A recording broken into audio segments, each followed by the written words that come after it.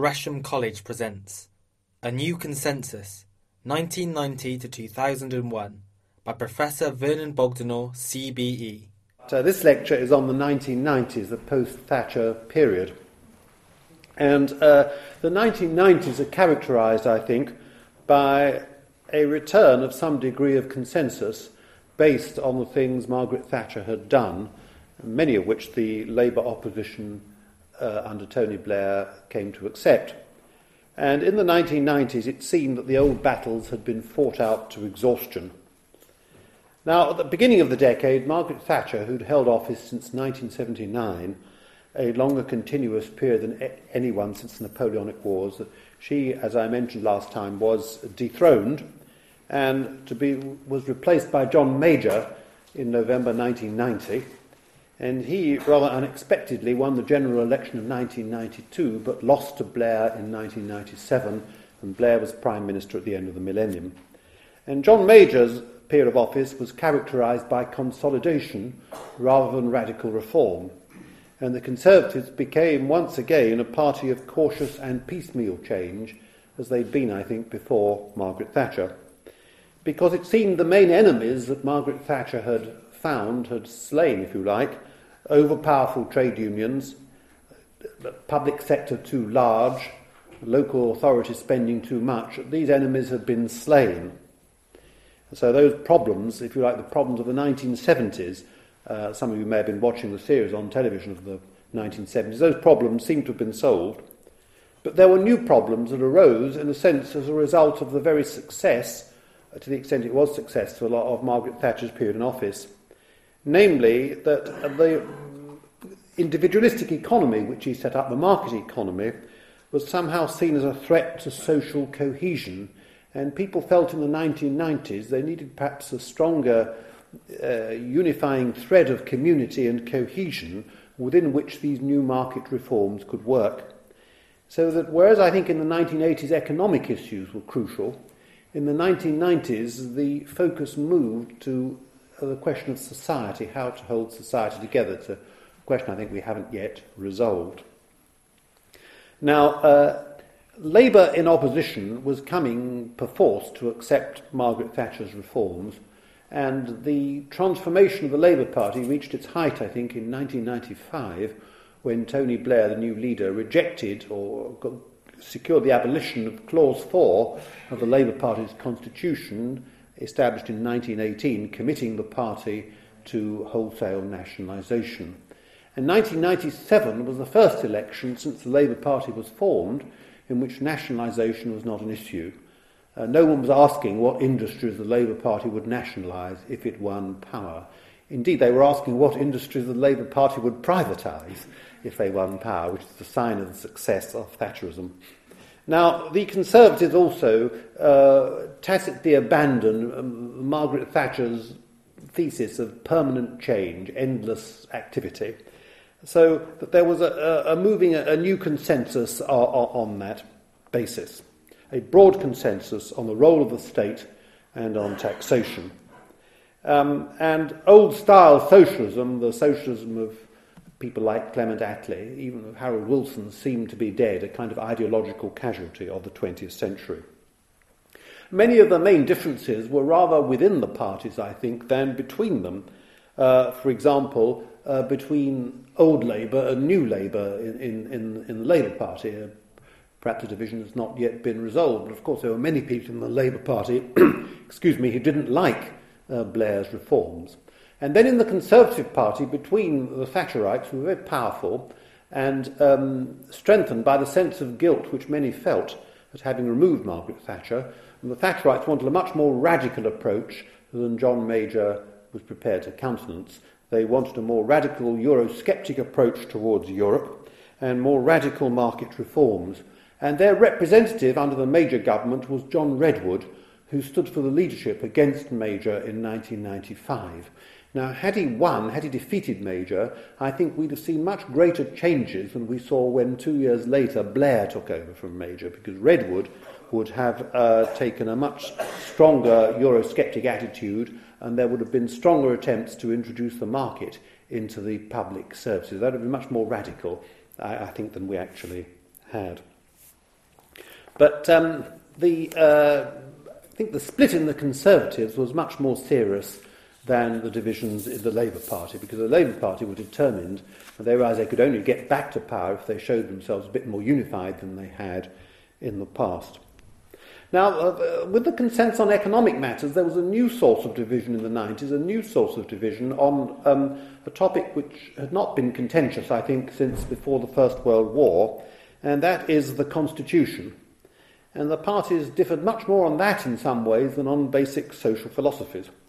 And the Labour Party came out in favour of devolution to Scotland and Wales, a Human Rights Act, a directly elected Mayor of London, reform of the House of Lords, and they were also willing to look at alternative electoral systems, though they didn't commit themselves to the Liberal Democrats' favourite nostrum of proportional representation. And in the 1992 election, that was a key issue, and the Conservatives argued that all this would threaten the stability of the country, particularly devolution, which they said would break up the country. It may be proved correct, we don't know. John Major said in 1992, "The UK is in danger. Wake up, my fellow countrymen, wake up before it is too late." Now, the Conservatives got back in 1992, but in 1997, when the Labour Party got in, we saw really the most radical constitutional programme since the Great Reform Act of 1832, a huge raft of reforms. And we now see, possibly one of the consequences, the SNP victory in the devolved Parliament in Edinburgh, which means that I think the development of the continuation of the United Kingdom, which everyone took for granted in the 20th century, there's now some sort of a question mark over whether it will survive. Now, in his memoirs, John Major said about the end of Margaret Thatcher's reign, "It was the poll tax which sowed the seeds of her destruction, the attempt to reform local council finance, which meant that everybody would pay a fixed charge for local government services. It wouldn't be based, as it had been before, and is now, before it would be on the rates, now on the council tax, in which how much you pay depends on the value of the property in which you live. And this would be a fixed charge of the sort you pay for electricity or gas for council services, and everyone would pay it.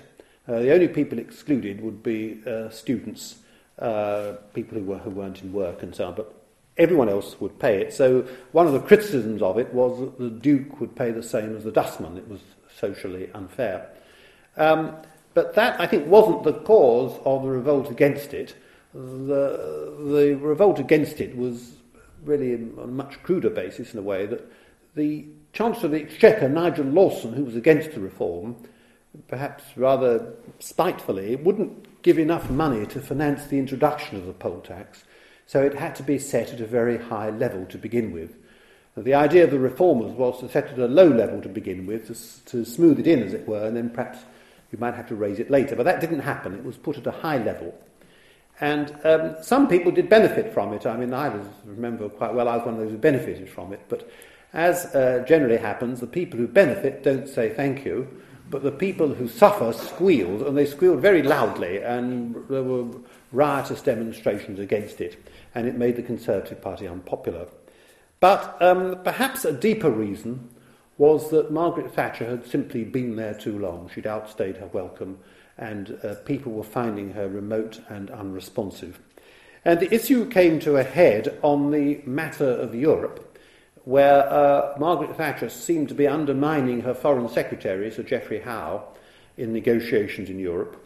And Geoffrey Howe resigned from the government, saying that Margaret Thatcher's attitude was like sending your opening batsmen to the crease, only for them to find the moment the first balls are bowled that their bats have been broken before the game by the team captain. And he ended a most powerful speech. I mean, it surprised many people who thought him as rather a sort of emollient and modest person. But he ended his speech by saying, "The time has come for others to consider their own response to the tragic conflict of loyalties with which I have myself wrestled for perhaps too long." And that was an open invitation to Michael Heseltine to stand against Margaret Thatcher. Now, Michael Heseltine had resigned from Margaret Thatcher's government in 1986, primarily again on her high-handed manner to the cabinet and her attitude to Europe. And he was, in some ways, he related to an earlier Conservative tradition because he believed in much more intervention in industrial affairs than Margaret Thatcher. He was much more like Edward Heath, perhaps, than Margaret Thatcher. But he made the promise, which won over a lot of Conservative MPs, that he would abolish the poll tax if he was elected. Now, Margaret Thatcher failed by just 4 votes to secure a sufficient majority. She won the vote, but not by enough according to the rules of the Conservative Party, where you needed 15% more than your challenger. And she failed by just 4 votes.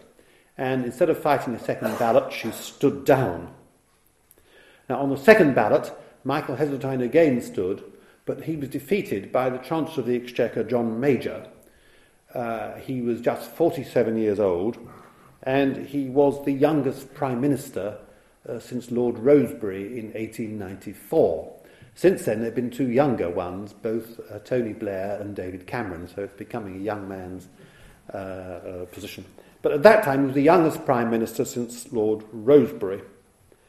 But his background was a little different from Lord Rosebery's. Lord Rosebery was a hereditary peer who'd been born in Berkeley Square, a house in Berkeley Square, had great houses, and he went to Eton and Christchurch. When he was at Christchurch, Oxford, he kept a stock of racehorses, and his tutors said that he had to choose, it was affecting his work, and he either had to get rid of his racecourses or go down, and he chose to go down. He was a very wealthy man. In 1880, the cost for the Liberal Party of the general election was £50,000, a few £1 million now, and Lord Rosebery paid for that out of his income. Now, John Major had, I think, the most unpromising beginning of any Prime Minister in the 20th century, except for Ramsay MacDonald.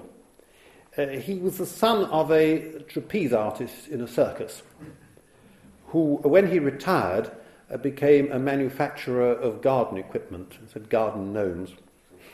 And that failed, and he had to move from Worcester Park in Surrey, where they lived, to a tenement flat in Brixton with an outside lavatory.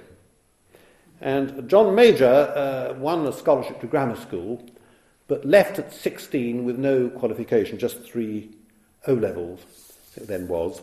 And he used to say about his education, "Never has so much been written about so little." He was then turned down for a job as a bus conductor because he was too tall. And he was therefore unemployed for a while. I mean, if this was in a Geoffrey Archer novel, you'd say you wouldn't believe it. He was unemployed for a while, but then he took a job in banking. But meanwhile, he found himself in speaking for the Young Conservatives on Saturday morning on a soapbox in Brixton, which was Labour territory. And he found he had the ability to speak and sympathetic to Conservative policies. And he became a local councillor, and then he secured a safe constituency, having fought Brixton twice, hopelessly, in 1979.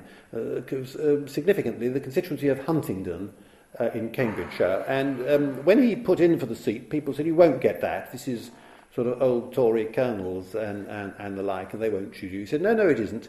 It's London overspill. They're people just like me. And so turned out to be the case. But his rise to the premiership was meteoric and unexpected. He was elected to the premiership in November 1990, but he didn't enter the cabinet till 1987, just 3 years before that.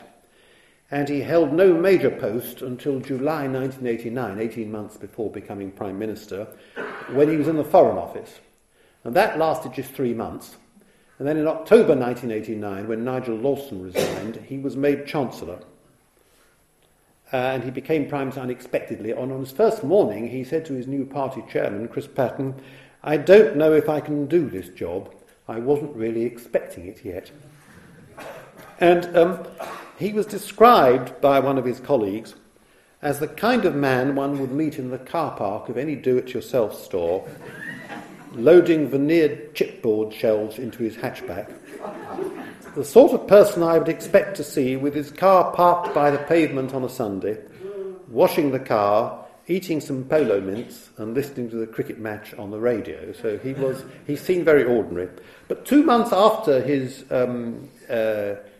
becoming Prime Minister, he achieved the highest opinion poll ratings since Winston Churchill in the war. He became very popular at the beginning, though later on things got worse. Now, his main aim was, one might put it, to humanise Thatcherism. And he says in his memoirs, "What I believe in is a rough and ready decency. My politics are quiet politics. I disliked brash populism. I distrusted bitter conflict. I was at ease with the knitting up of conciliation." And he said he wanted to make changes that would genuinely produce, across the whole of this country, a genuine classless society. And it was that slogan of the classless society which enabled him to defeat both Michael Heseltine and Douglas Hurd for the Conservative leadership, because they rather foolishly had themselves photographed behind these large country houses, which didn't seem like the classless society. So John Major's ordinariness helped him there. Now, of course, the classless society is very much associated with the left, and I think it was Karl Marx's phrase, but certainly many in the Labour Party would have said they wanted to create a classless society. But John Major didn't want to do it by the Labour method of state intervention, but by extending choice, what he called the privatisation of choice, hitherto available only to the more fortunate. For example, John Major would say that if you were well off, you could afford to choose which school to send your children to, a particular public school, and if you didn't like that school, without fuss, you could just remove your child and place him in a school you did prefer. And he wanted to extend that choice to people without great means, and also, similarly, in the health service, to introduce the ethos of markets and choice into the public sector so that people who were not well off could benefit from them. And that, I think, was his first major change. And in the Citizens' Charter of 1991, he said that the standards of the private sector should be applied to the public sector. There should be performance targets. So when you see in your tube station the next train will be there in 5 minutes or whatever, that's John Major. There should be complaints procedures. You should be able to appeal if you're given bad service, and you should get redress if you are inconvenienced by bad service in the public sector. And there should be independent agencies to monitor performance. Now, all that was a great change from Margaret Thatcher, who tended the view, she never publicly expressed it, but she rather tended the view that anything in the public sector was somehow going to be not so good as the private sector, somehow second class, and that the only real answer was privatisation. Public services would have to exist, but they'd be a kind of residual for those who couldn't afford better. Now, John Major defended his position by saying this in his memoirs: "My own life history was different from that of most of my predecessors at Number 10. When I was young, my family had depended on public services. I have never forgotten, and never will, what the National Health Service meant to my parents, or the security it gave, despite all the harsh blows that life had dealt them. These personal experiences left me with little tolerance for the lofty ideas of well-cosseted politicians, the metropolitan media or Whitehall bureaucrats, who made little use of the public services in their lives and had no concept of their importance to others. They may have looked down on the public sector and despised it as second-rate, but many of them knew nothing of the people who worked there or the manifold problems they faced." And in a speech before becoming Prime Minister to the Audit Commission, he warned against, and I quote, "denigration of the valuable inheritance of the public sector." Now, you can't imagine Margaret Thatcher, I think, using those words. So the aim was adopt the best of private sector practice, competition wherever possible through an internal market, education at the beginning of what's now called the Free Schools movement, set up schools outside local authorities developing their own specialisms, and with charters in various areas of the public services to test and evaluate performance. Now, in his memoirs, John Major attacked cynics on both right and left who claimed, from the comfort of privilege and the cushion of an expense account, that these were trivial issues or somehow evidence that I had a chip on my shoulder. And he did secure real improvements in the public services. In 1990, over 200,000 patients had to wait over 12 months for an operation. In 1997, the figure was down to 15,000. Testing was introduced in all state schools and tables of overall performance introduced. And John Major's, the equivalent of free schools, grant-maintained schools, were actually kept by Labour and renamed city academies, and Labour claimed to have invented them. A lot of the reforms, indeed, were criticised by Labour in opposition, but adopted by New Labour in office, and a lot of the achievements the Labour Party claims were fair achievements, but they were begun under John Major. There's much more continuity than one would think. And the public service reforms were really begun by John Major. And he says the left ought to be very grateful to him because he'd shown that the public services could be effective, and if you're on the left, you have to believe that. And he said John Major had first shown that. So that's his first achievement, I think, that begun the process of public service reform. The second achievement was in Europe. Now, John Major was the first Prime Minister of the post-war era. And by that I mean the first Prime Minister for whom the war was not an important memory.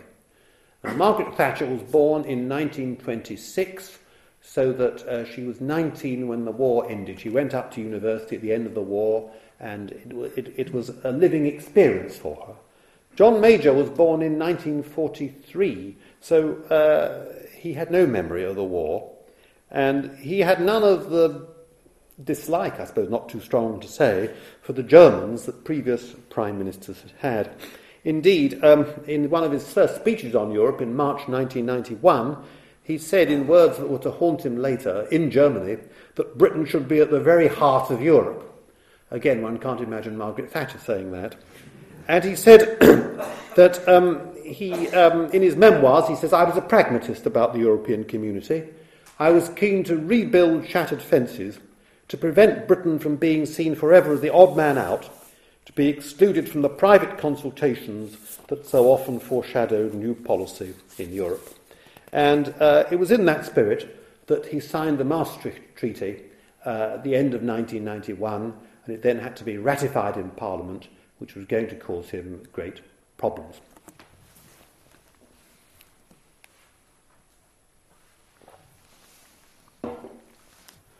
But in the meantime, Parliament was coming to the end of its term, and there had to be a general election by spring 1992. Now, the Conservatives were not expected to win that. It would be a fourth successive victory, and no government had been returned for a fourth successive term since 1827. Now, in addition, a further difficulty that Britain was in the middle of a recession, the longest since the war, which affected not only people in the working class, but people in the professional and managerial class in the south of England who formed the backbone of the Conservative Party. And the Labour Party had, under Neil Kinnock, begun the process of modernisation. It had abandoned its commitment to unilateral nuclear disarmament. It had accepted European community membership. The left was marginalised. And the Labour Party took the view that people would support them because they would be more effective in the public services than the Conservatives. And a large number of polls indicated that people said they would be prepared to pay more in taxation to improve the public services, and in particular the National Health Service. And that is what the Labour Party was advocating. They said they would increase taxes for those on higher incomes to finance the public services. This, as you might expect, was distorted by the Conservatives, and implying everyone would be paying more taxes. But nevertheless, the attitudes expressed in opinion polls were not expressed in the polling booths. And it appears, when you refine these questions more carefully, that people said it would be a good idea for there to be more money out of taxation for the public services. But when asked if they themselves would be prepared to pay higher taxes, they said no. And it was rather like perhaps they were giving the answers the pollsters expected. When I was at primary school, I was once asked who the greatest composer was, and I said Beethoven, and I was told no, the answer is Mozart. So I always said Mozart after that, and perhaps that may be what people said to the pollsters.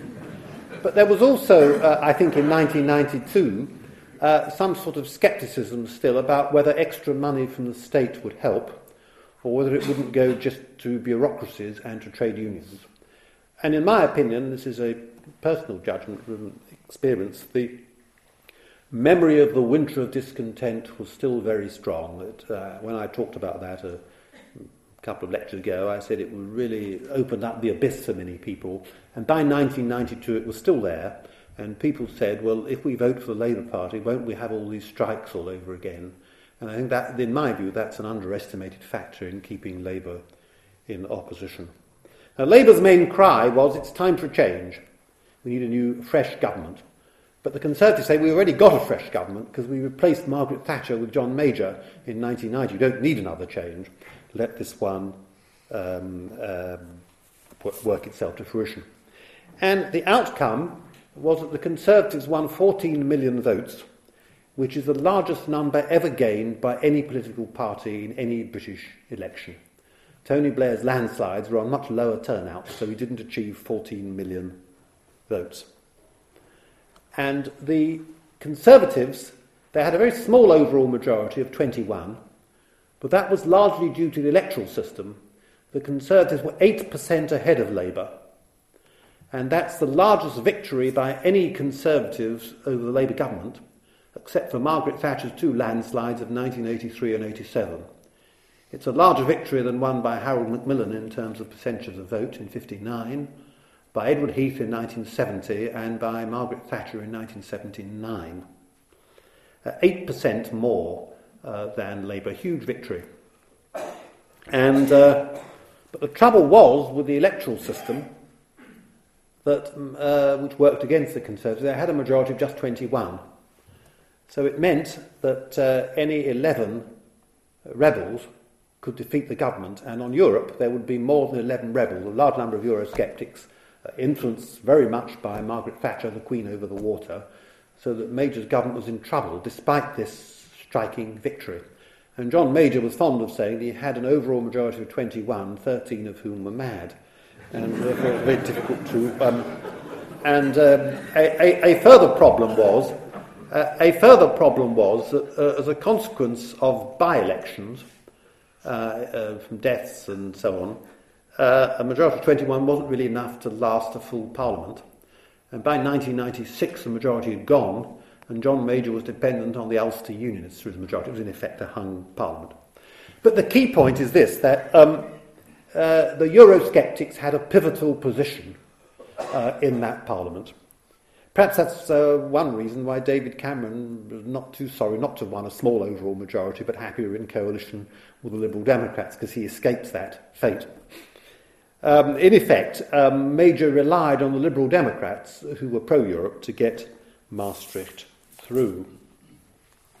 But before talking about that problem, may be a problem if you win an election. It's even more of a problem if you lose an election.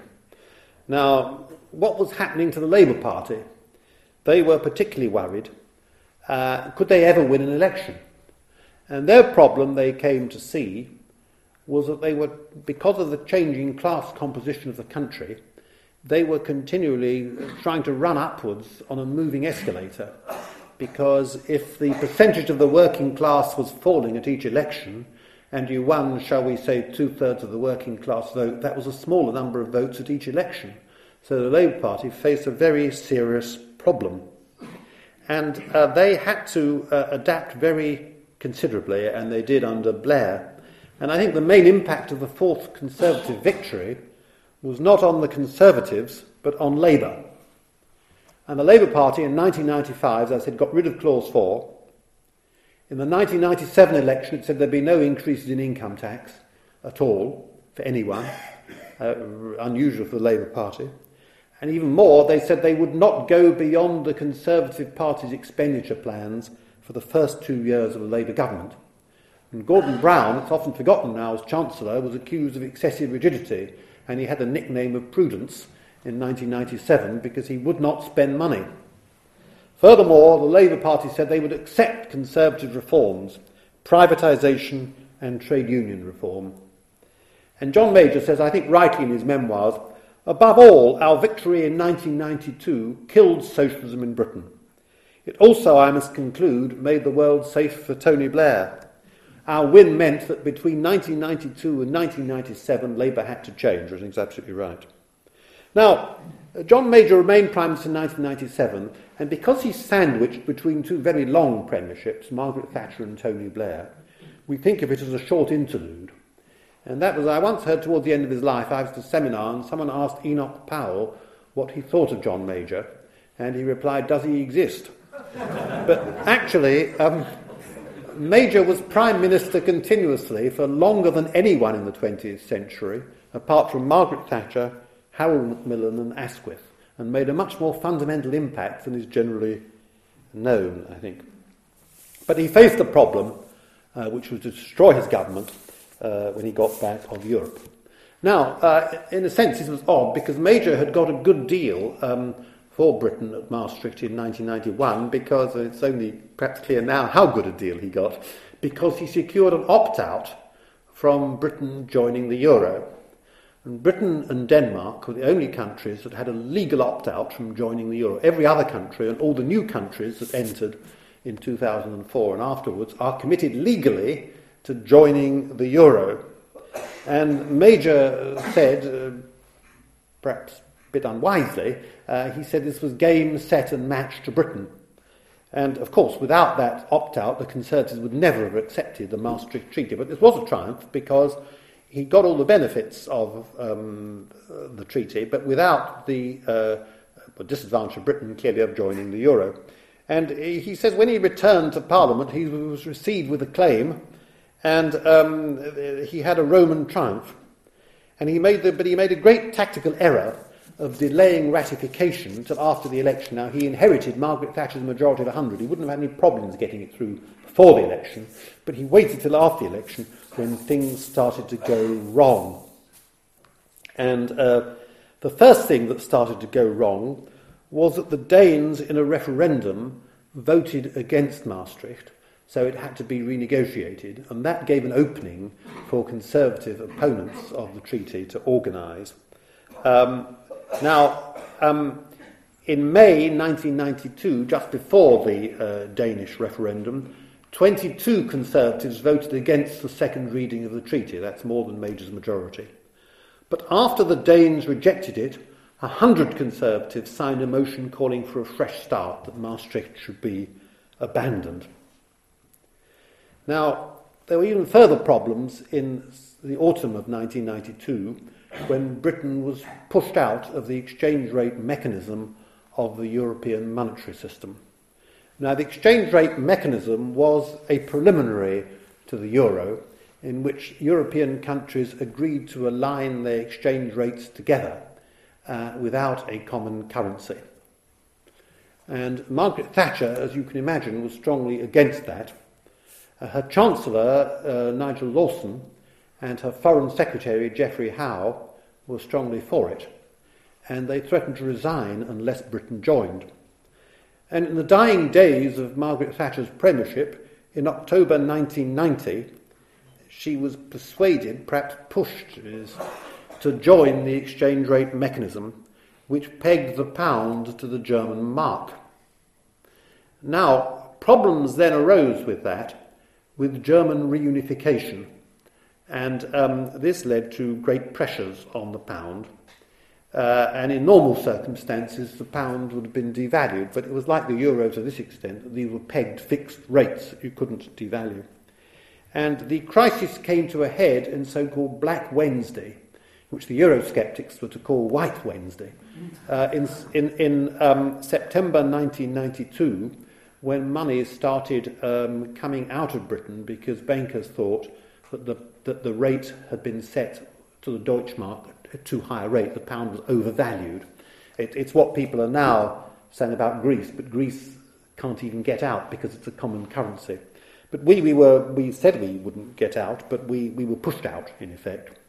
And the pound fell, and by February 1993, it wasn't 2.95 to the Deutschmark, but 2.3 to the Deutschmark. But nevertheless, that devaluation began Britain's economic recovery. Inflation started falling, and the fall in the pound helped Britain's export trade. But it's a great paradox that the economic recovery came at the same time as a fall in Tory support, because many people suffered from this devaluation. House prices fell, many people suffered from negative equity, again, natural Conservative voters, homeowners. And above all, the Conservatives lost their reputation as the party of sound economic management. They became the party of devaluation, and they never regained their place in the polls. By June 1993, John Major, whose strength had been so high in the polls in early 1991, by June 1993, Major's standing was the lowest since the polls began. And his government was doomed. The Conservatives assumed they'd recover. These were mid-term blues, but they didn't. But even more important in some ways, it stimulated a reaction against Europe in the Conservative backbenchers. And on the third reading of the Maastricht Treaty, 41 Conservatives, more than Major's majority, voted against it, another 5 abstained, and a vote of confidence was needed to get the bill through. Major threatened he'd resign if Maastricht didn't get through. Major's low ratings continued, and in 1995 he tried to put an end to the criticism by resigning the Conservative leadership and challenging his opponents to stand against him. And John Redwood stood, as I mentioned earlier, on a programme of drastic lowering of taxation and a much more Eurosceptic programme disengaging from Europe. And in that vote, he won 89 votes and John Major 219. Now, that's not as much as it seems, because a further 8 abstained and there were 12 spoiled ballots. That makes it 109 if you add that to 89. Now, if you count the Conservative Party as a whole, this is about a third of the parliamentary party refused to support him. If you count just backbenchers, about half the backbenchers refused to support him, because about 100 people were in the government in some form or other. So Major said had he won 3 fewer votes, he'd have gone. He said his level was 216 his level was. He got 219. And he said it was less than I had hoped for, but more than I had feared. And it didn't really prevent the criticisms of him. But as I say, his achievements were greater than his thought. So I've already mentioned the reform of public services. On Europe, his achievements were greater than his thought because, for better or worse, he kept us in Europe. If he hadn't got the Maastricht Treaty ratified, we would no longer be in the European Union. Now, some people may think that'd be a good thing, some a bad thing, but the government's policy was to keep us in the European Union, and so that was very important for him. And he also avoided a complete split in the Tory party, which seemed on the cards, the sort of split you'd had on the Corn Laws in 1846 or tariff reform in 1903. In his memoirs, Major quotes Harold Macmillan, who said that Balfour had been bitterly criticised for not having a view on protection and free trade. Balfour had said the important thing was to preserve the unity of the Conservative Party. He had been abused for that. But who argues now about protection and free trade? When was the last time the conventional arguments were exchanged? 1923, whereas the preservation of great national institutions had been the right policy. Lloyd George might have been clear-cut on policy, but he destroyed the Liberal Party. And John Major said the day may come when a similar judgment is made on a single currency. So that's his defence of policies which his opponents were policies of fudge. And both sides on the debate, Michael Portillo on the Eurosceptic side and Kenneth Clarke on the Europhile side, said John Major should have taken a clear position, either with the Eurosceptics or the Europhiles. But Major's objection to that is he'd lose one wing of the Conservative Party. Best thing to fudge the issues and hold the Conservative Party together, which I think he did successfully. Then another achievement was the reduction of inflation, which when he came to power was approaching double figures in 1990, and the rate of interest was 14%. Unemployment was rising, a recession was in place. But by 1997, inflation was negligible, and the rate of interest was just 1.6%. And economic growth was much higher than it had been. It was under 1% when Major took power in a recession, 3.5% by the time he left office. And the Nuffield study of the 1997 election says the Conservatives could legitimately claim that Britain was setting an example to Europe and the world as a model of prudent and sustained economic growth. And that was the basis for Labour's success. They inherited a very strong economy in 1997.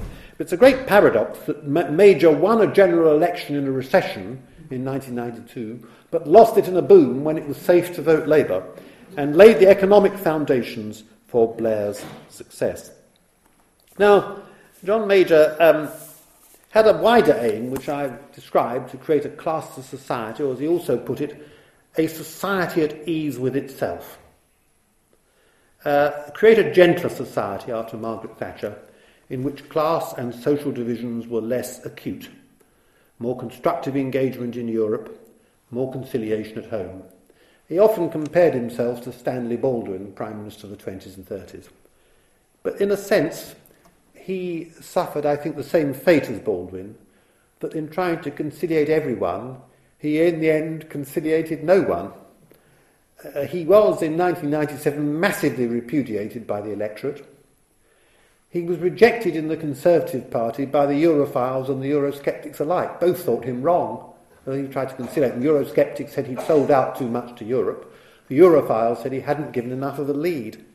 And on the continent, he was thought to be insufficiently European, insufficiently communautaire. In Britain, he was thought to be insufficiently Eurosceptic. And his replacement as Tory leader, William Hague, was much more a Eurosceptic than he was. So he really failed, I think, in that attempt at conciliation as Stanley Baldwin did. But, I mean, to some extent, he did, I think, create a more tolerant, easygoing environment than Margaret Thatcher had done.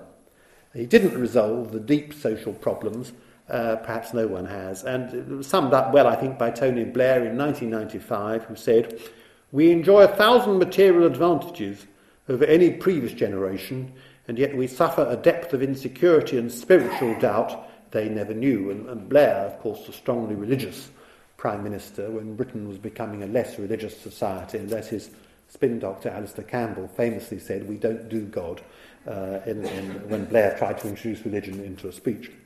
Now, Blair, when he came to power in 1997, was the first Prime Minister since Ramsay MacDonald never to have been in government before. Since then, there have been two others. There's been David Cameron, one other. And no member of his new government had ever held a cabinet post before. Only 5 had ever been junior ministers.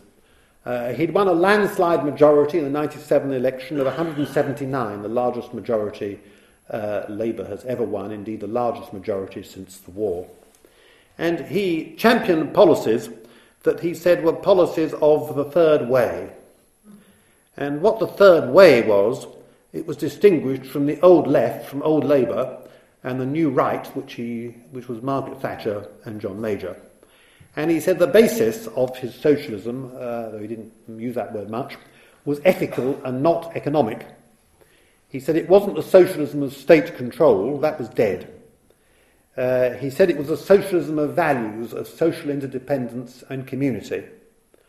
And that, of course, didn't distinguish him too much from John Major. He said, we accept the market economy, but not a market society. And that the state, no doubt, should do less, but it needs to alter behaviour so that we have the community attitudes that make a market economy work effectively and fairly. Not too dissimilar from David Cameron's idea of the big society, perhaps. Perhaps there's a consensus on that.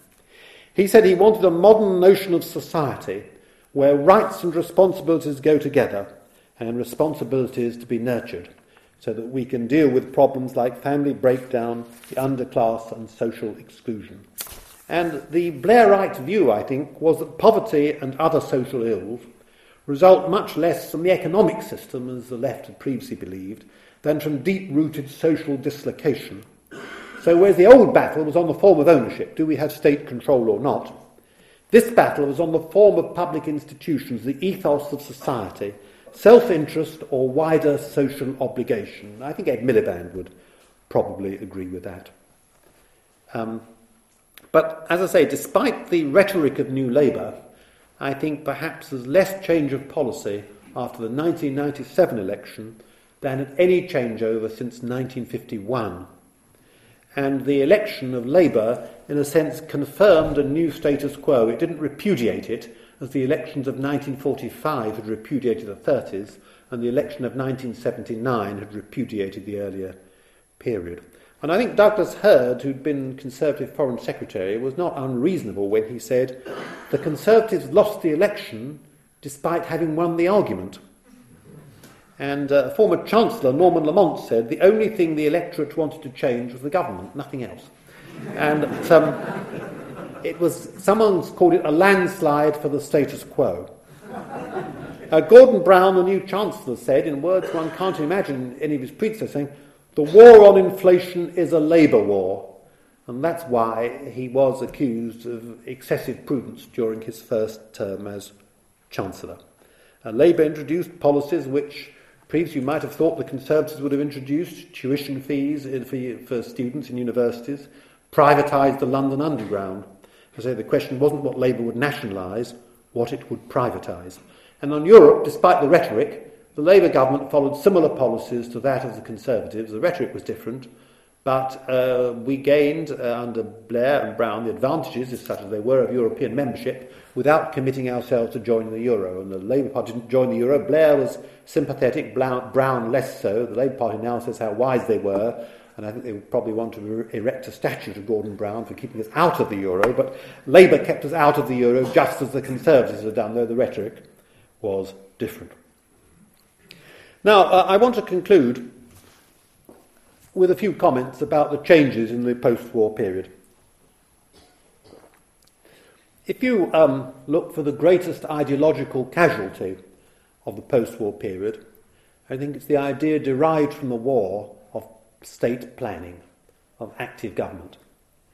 Championed from the Attlee government in 1945 to the Heath government in the 70s, accepted by the Labour Party, not only the Labour Party, but also most Conservatives in reaction against the 1930s. The Conservatives were very scarred by the unemployment of the 1930s.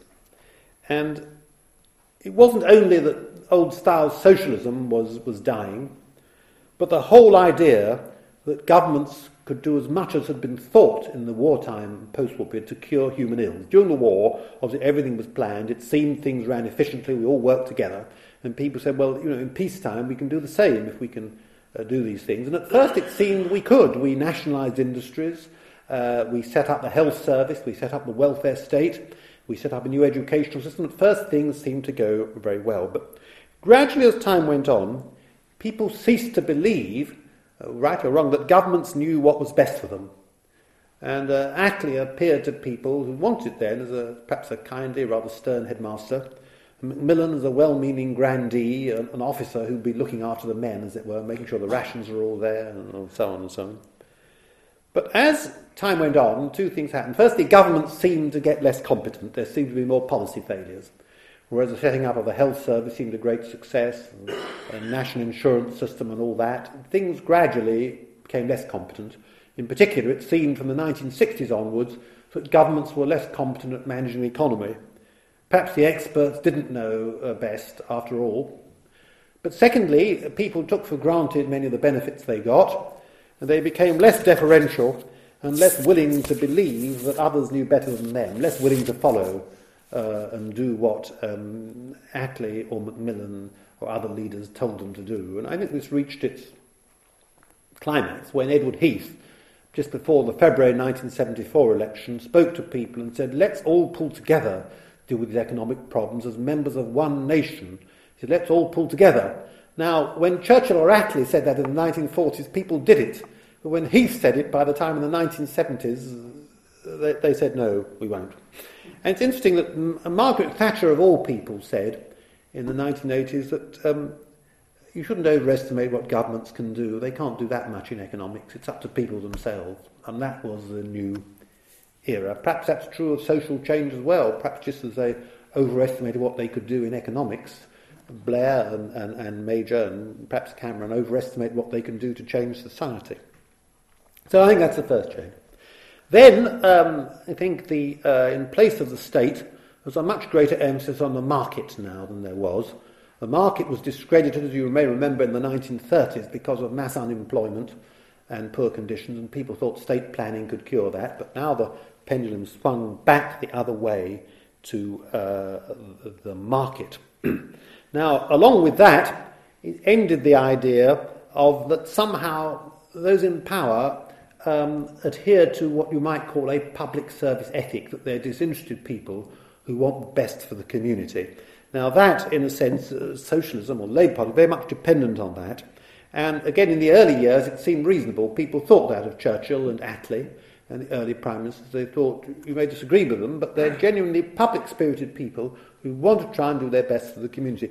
Now we're much more cynical and critical of politicians. We think they're all a parcel of rogues, and you can't trust any of them. And that attitude changed. And therefore, if you can't trust them, why should we give them more powers? Why should we give the state more powers? Because after all, the state is that collection of politicians. But if they're all so awful, very dangerous to give them more powers. So we trammel them around with human rights acts and devolution and all the rest of it. And one saw that in a very interesting way, I think, in the recent local elections, where people voted against directly elected mayors in most all the referendums but one. In other words, people say, we may not like our local authorities, but it'd be just as bad if you had another type of politician called an elected mayor running things, so we don't want that either. We want much less of politicians than we did, put it crudely. Then a further great change is fundamental, I think, is the end of what some people called corporatism, perhaps more precisely the role of the trade unions in government, which again was something endorsed by the war, and in particular by Ernest Bevin, who was Minister for Labour and National Service.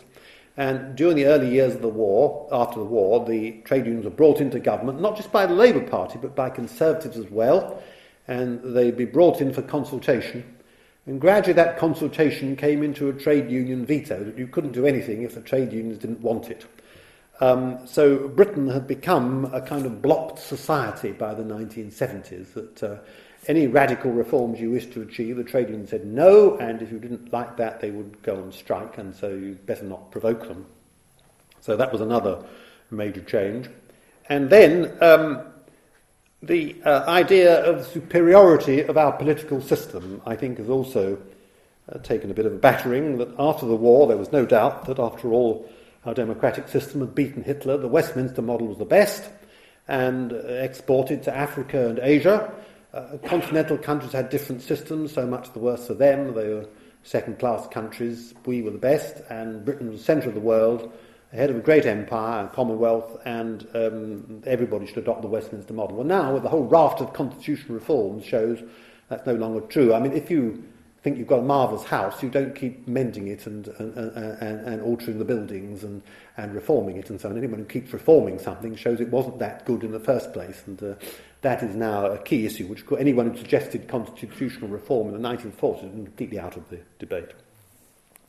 Now, from the time of Margaret Thatcher, the whole blocked society came to be opened up. Now, Margaret Thatcher weakened the trade unions, restored flexible labour markets, and opened up the economic system so that more people own houses and more people own shares. After the war, about 30% of people were owner-occupiers. Now the figure is nearly 70%, a major radical social change, a property-owning democracy. And more people now own shares and belong to trade unions. That's another major and radical social change. John Major, as I described, opened up the public services to make them more accountable, so now we're no longer just prepared to accept what we're given. And if there's rotten service, we complain, we can appeal, and to some extent there's some degree of competition. It's not as easy perhaps as it might be, but if you don't like the school at which your child attends, there's a chance of moving, and particularly with the free schools and city academies, a chance of choosing within limits school, and to some extent in the health service as well. Blair opened up the political system, the use of the referendum, now being suggested again, another referendum for Europe, policy of devolution, elected mayor of London, and so on, new changes. And broadly speaking, people no longer see themselves, as they did in the 1940s, as passive clients of the state, prepared to accept what they're offered, and they want choice in public services. So the blocked society has been undermined by changes firstly in the social structure, class system, much greater social mobility, affluence, home ownership and so on, and it's a more fluid society, and I think that people in it don't want to be dependent, don't see themselves as clients of the state or subject to the power of the men and women in Whitehall. They want to make their own choices. And I think if there's one the key change, it's that from being a blocked society, we've become a much more fluid and individualistic society. And one symbol of that is that the Festival of Britain in 1951 was financed wholly from public funds. The Millennium Dome at the end of the century was financed from corporate sources and the proceeds of the new National Lottery. So that's a good sign of how the market economy has developed. So the settlement, which lasted for so long, the settlement of Attlee after the war, has been not wholly, some of it's still there, of course, the health services, but some of it's been dismantled. It's not clear what should replace it or what will replace it, and we haven't been able to answer this question, which I think plagued both John Major and Tony Blair, of how competitive markets could be made compatible with stable community. Neither party seemed to have an answer to that. David Cameron's trying to find it with his big society. But perhaps the most striking difference between 1945 and 2000 is a loss of national self-confidence despite Thatcherism. Margaret Thatcher tried to restore it. In 1945, Britain was the leader, not only in democracy and constitutional matters, could teach the world lessons about democracy, but in building the welfare state. It was a new Jerusalem, a model for all social democracies elsewhere. Every country would follow the National Health Service, every country would follow British methods of securing full employment, running the economy and so on, the mixed economy and all that. And the predictions in the early 1950s of a new Elizabethan age. Britain was to be an example to the world of the welfare state and so on. That was certainly the feeling of the Attlee government and the Churchill government, which succeeded. People don't, I think, feel that anymore. People are much richer than they were, of course. They have a much wider choice. Is it a better world than the one we hoped for in the 1950s? Well, that's a question for you to answer, and it's for you to decide. Thank you very much for coming to these lectures. For all information, please visit www.gresham.ac.uk.